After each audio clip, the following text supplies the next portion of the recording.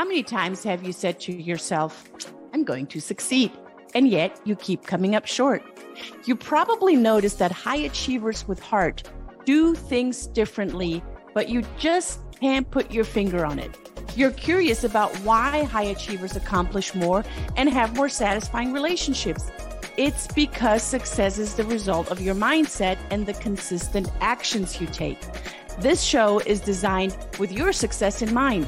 By revealing these powerful patterns of our dynamic individuals and guest experts, you can model what they do and apply to your future success now.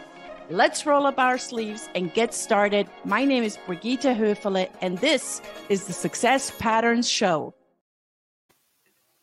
And that is right. Welcome everyone to the Success Pattern Show, where we hand out golden nuggets. Success patterns are more valuable than ideas. Let me explain. Ideas, while very powerful, require trial and error and a lot of time to put into action. Just think about it.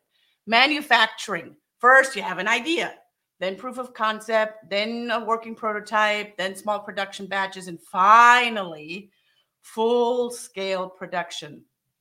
This can take months, maybe even years. And you probably have met some people who are collectors of ideas, but they do little else. Forget everything you've heard about ideas. You're not looking for ideas. You are looking for success patterns. Success patterns are different. Success patterns are better. Why? Well, success patterns are proven, have a logical sequence to steps to follow, have an action imperative, and deliver consistent results.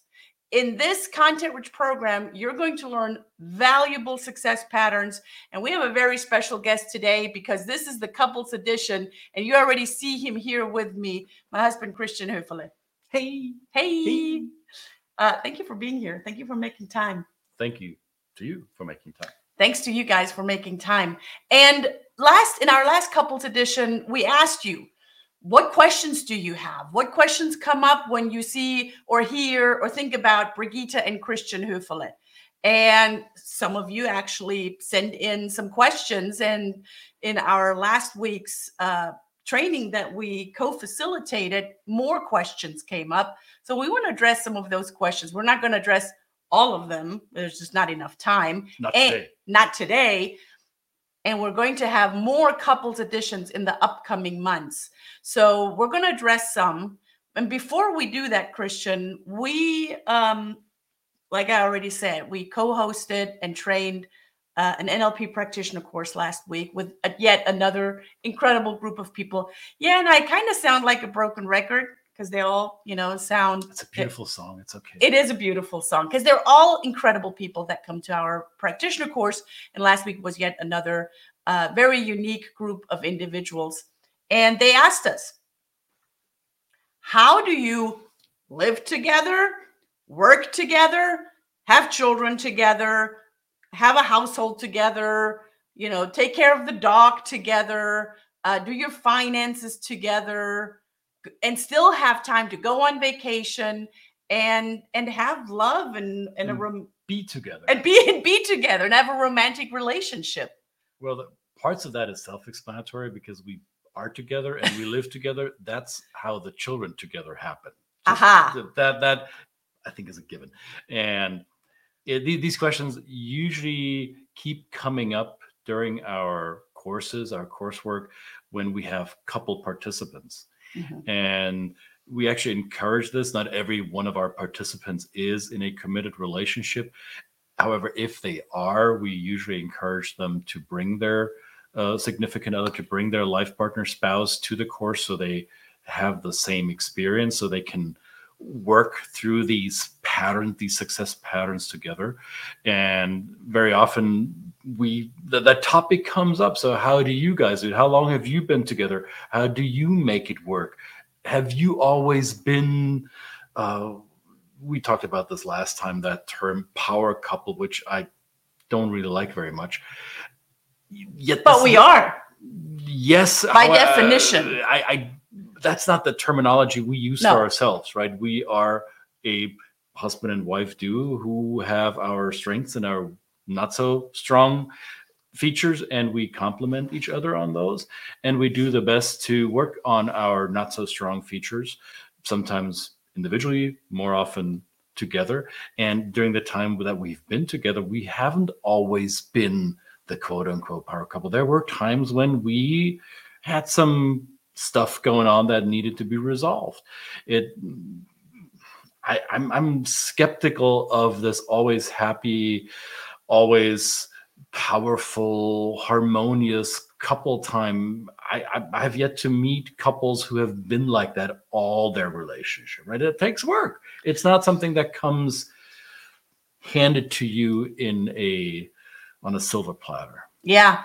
And I want to tap into, and I want to go deeper into what you just said. And I want to tap into the fact that we have a lot of couples that take this so incredibly powerful communication training together. And as they're taking it together, and we've seen this many times over, it's like, the little light bulbs that come up. They have like little light bulbs come up. Or sometimes they're like, they're kind of elbowing each other in class, and they're like, that's where my bruises come from. Yeah, whatever. No, it's oh, this is who we are, or this happens to us too. Oh, this is what's going on when we have this situation. So it helps them pull back some of the layers of the communication that becomes so automatic in relationships. We are not necessarily intentional and conscious of our sometimes supportive patterns, and when he says patterns. And I'm sorry, and when he says we, he doesn't mean we. He says he means you as couples, right? So how do we develop routines and autopilot behaviors that are sometimes resourceful and successful patterns, and sometimes not so successful patterns? So when you said autopilot, right? I think we are all, and I'm now including myself and us, we all are sometimes going in by a default kind of behavior that might have served us at some point in our lives, but it might be in the way, especially when we're in a relationship, and it might keep coming up. But when we don't have the lenses, when we're not aware of what's going on in our communication and our behavior, then how the heck are we supposed to change it? And, Christian and we've been together now for a long time. Christian is a lot better than I am with years and dates and things like that. It's okay to stop counting after 20. That's right. That's right. And when we were first together, it wasn't always pretty. It wasn't always easy. It wasn't all. Pause right there. You were always pretty. Thank you. Thank you.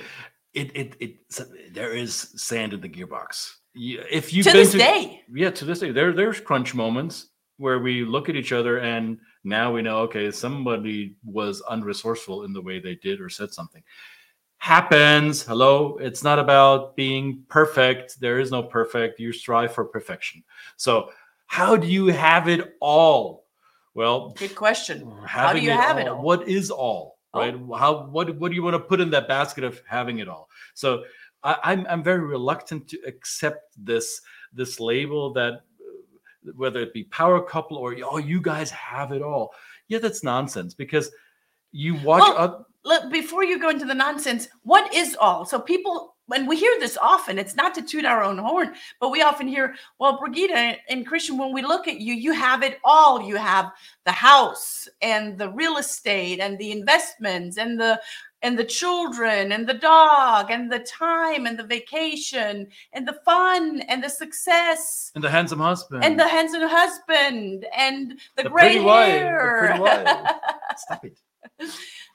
So, yeah, it may appear to you, or it may sound to you that we have it all, and maybe we do have it all, and I'm pretty sure that you have it all too, and it takes a while, work, and commitment.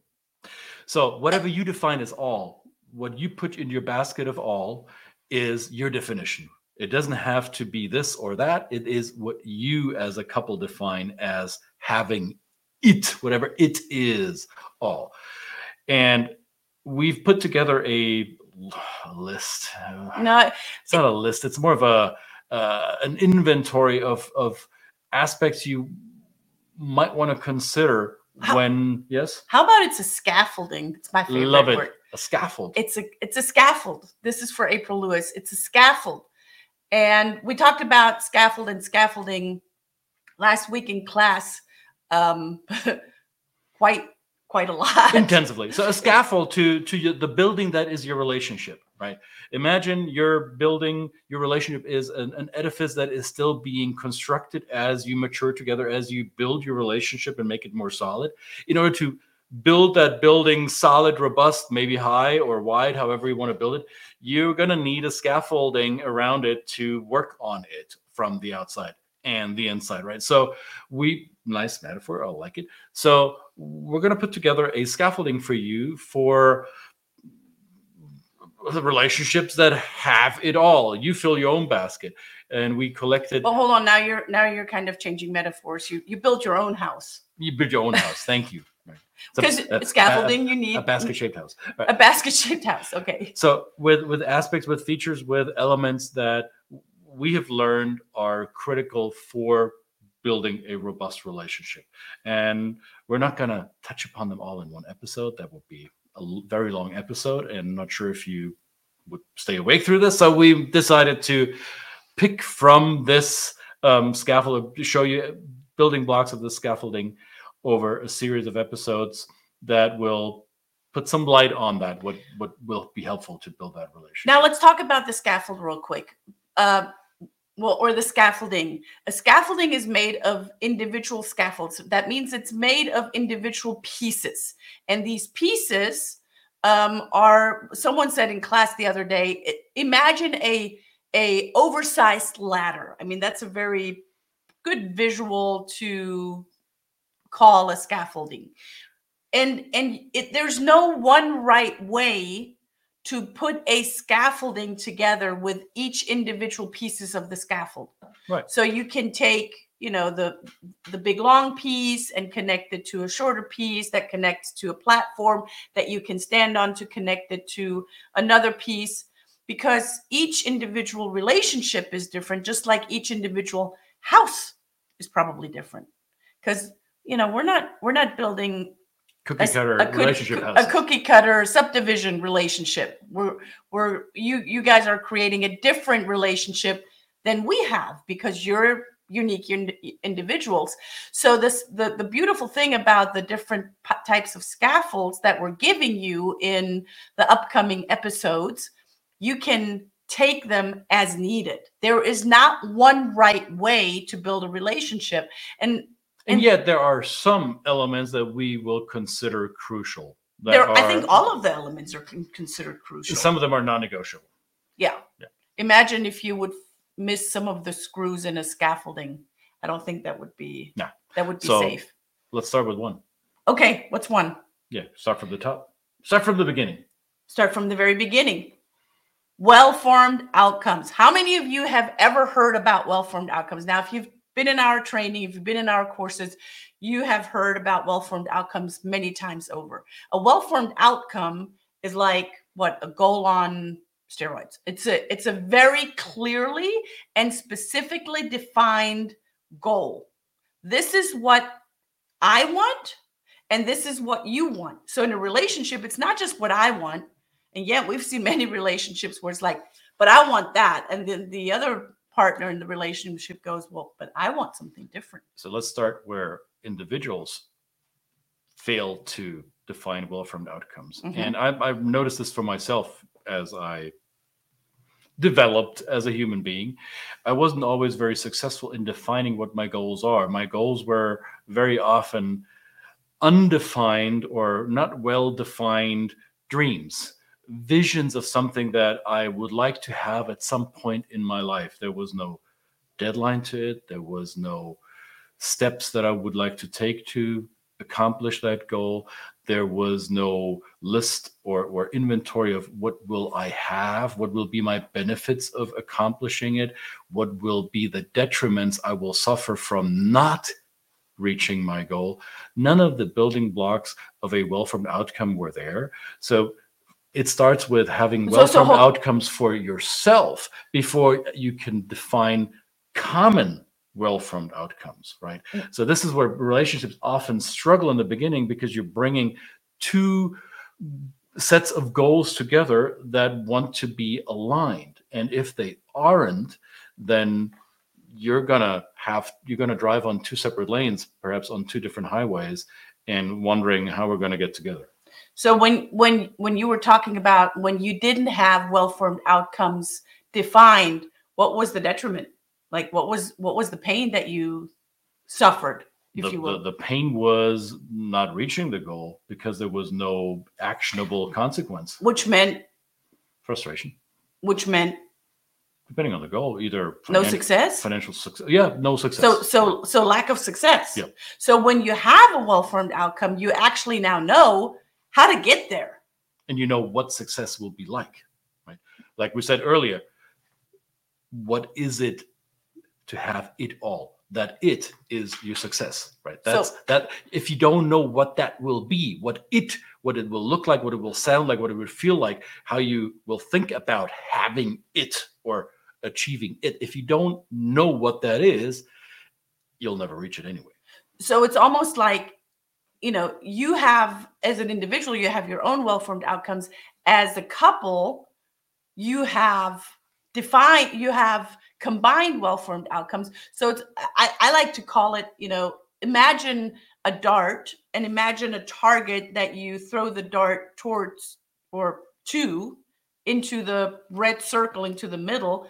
Now you add another hand that's throwing the dart. That makes it a little bit more challenging. I'm not sure if it's going to reach the disc, the wall at all if we throw it like that. So when we take the time to listen to each other, and we take the time to first each individual define, for our relationships, for our relationship, this is what I envision. And then you find out, well, your partner's envisioning something completely different. Then you got to figure out, for the ones that have been in our training, you got to find out, is there an ecological consideration? Does it make sense to continue? Yeah. And if you say, yes, absolutely, we love each other, then where can you meet? Sometimes you meet in the middle. Sometimes you compromise and you come further over here, or you compromise and this person comes further over here. I'm not sure if I like the word compromise in this context. Compromise often sounds like I'm giving up something of my own desire. Right. Okay. So I think defining well-formed outcomes as a couple doesn't have to be a compromise. And if you haven't been part of our training courses and you're still wondering, what the hell are they talking about, well-formed outcomes? I'm sure you did an episode on this show about well-formed outcomes. And maybe there was probably a show that you have archived on your YouTube channel. For sure. And we'll put that link in the comment box underneath that will give you some more meat on the bone on how to define well-formed outcomes. Now, when I say this, compromise, yes or no, maybe sometimes yes. I think if you can combine your ideas about the well-formed outcome, it may not have to be something you give up of your own wishes and desires. It may actually add to the well-formedness of the outcome. Oh, you want this to be part of this, and I want that, and that together would make it even better. Yeah, let's do that. And it takes two of us to accomplish that, because I by myself would have never thought of including your piece, because I wouldn't have the resources to do that. Now we're together. We are throwing both our weight and our force and our resources behind it. Now we can reach an outcome that is way above the one that I had before for myself. So forget for a second about the compromise. There will be situations when your well-formed outcome as a couple will be a compromise. It doesn't have to be that way all the time. And in my experience, in our experience, it wasn't a compromise every time. Now, once you have defined what your well-formed outcome is, then you have what? An agreement. Yes. You can shake hands as a couple. We typically don't do this. We only do this on camera. Our agreement looks different. That's not camera ready. You have to have an agreement. Without an agreement, the well-formed outcome will fizzle away because there is no accountability. An agreement means if one of us, both of us, aren't delivering on the incremental steps, then the outcome is in jeopardy, right? So the agreement means we hold each other accountable. We agree on the language, because the words we choose for a well-formed outcome is what shapes our thoughts and minds and feelings about it. We choose the way we hold each other accountable. We choose the timing together. We choose the allocation of resources. All of this are part of an agreement. So when you say that we're accountability partners, because often, and that takes practice, that takes fine tuning to be accountability partners that are also sharing a bed, because that can go sideways or even south pretty quick. So making an agreement just around the accountability, what that looks, sounds, and feels like, to not overstep the boundaries of that the other person becomes resentful or becomes angry.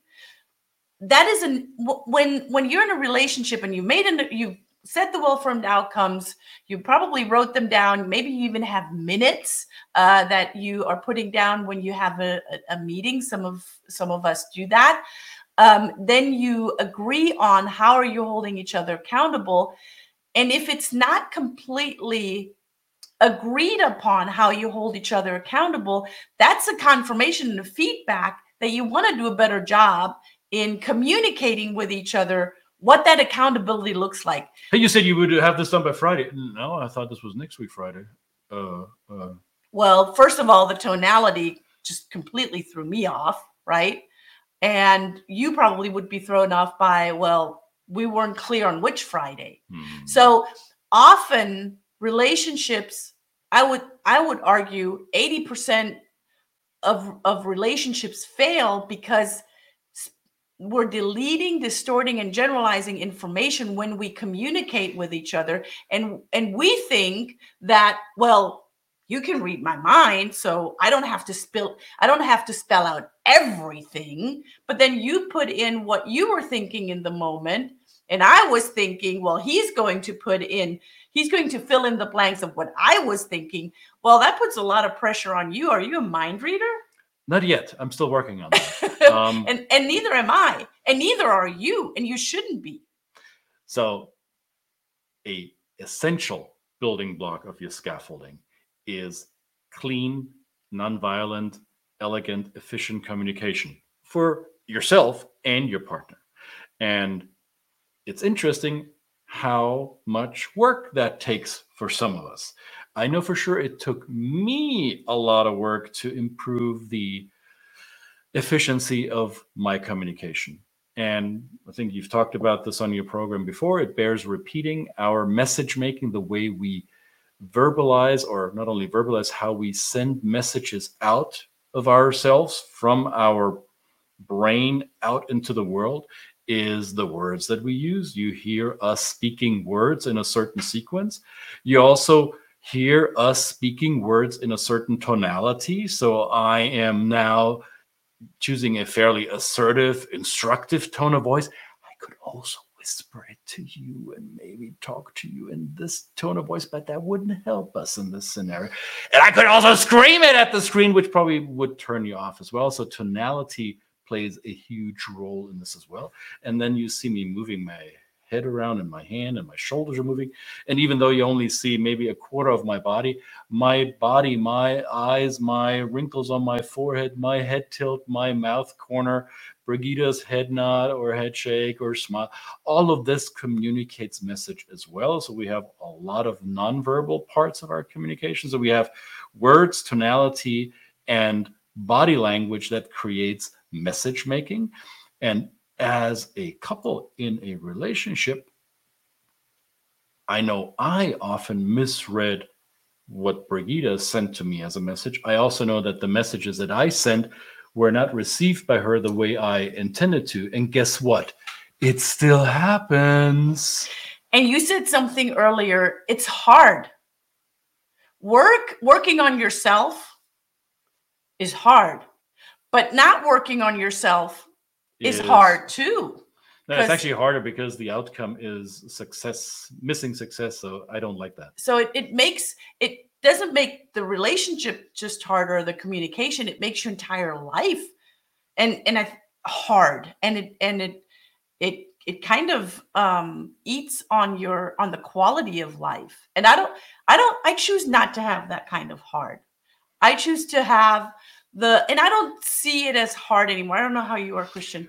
In the beginning, it was definitely a challenge. Now we've developed a practice amongst the two of us that allows us to not see it as work. It's something that becomes a continuous practice. And sometimes we need to remind ourselves, or I need to remind myself, we remind each other to continue the practice. Sometimes I fall out of a best practice. Sometimes you do. Sometimes we do simultaneously. And I'm pretty sure you experience the same. And the beauty is we recognize it, and you recognize it too once you know what to look for and what to listen to and how to feel that out, right? There is a way to be able to do that. So the awareness is the first part. The awareness is what's hard, because you become aware of something you've been doing that was non-supportive. Realizing that for yourself individually or as a couple might be a bit painful in the beginning, and that overcoming that piece is fantastic, because you go from this unconscious incompetence of being a couple to becoming this kind of painful, now I'm conscious of how incompetent we've been up until now. Yeah, yuck. Okay. That's hard. And now that's really hard. That's the part where people often fall off the wagon and say, fall off the scaffold and walk down that ladder and say, I'm done with this construction site. Or they just stay and they just kind of, hang their feet down from the scaffolding and just kind of look around. Let's leave it that way. It's good enough that way. That's not just hard. I'm sorry, from where I'm standing, that's horrible. Who would want to live like that? It wouldn't work for us. So we went from unconscious incompetence of being in a good relationship to being consciously incompetent, looking at yourself and saying, dang it, that's not the way we want it to be. That's where the hard part comes. The fantastic thing is if you choose to continue here, you come to the next level, which is the conscious competence, and you realize, dang it, look at us, we're doing better at this. This is how we resolve this issue without a fight, or see how this is making us happier, and the people around us, our kids in that scenario, are not frustrated with us. Fantastic. And the goal essentially is to reach a level of unconscious competence where you're not even actively thinking about how you're doing it right.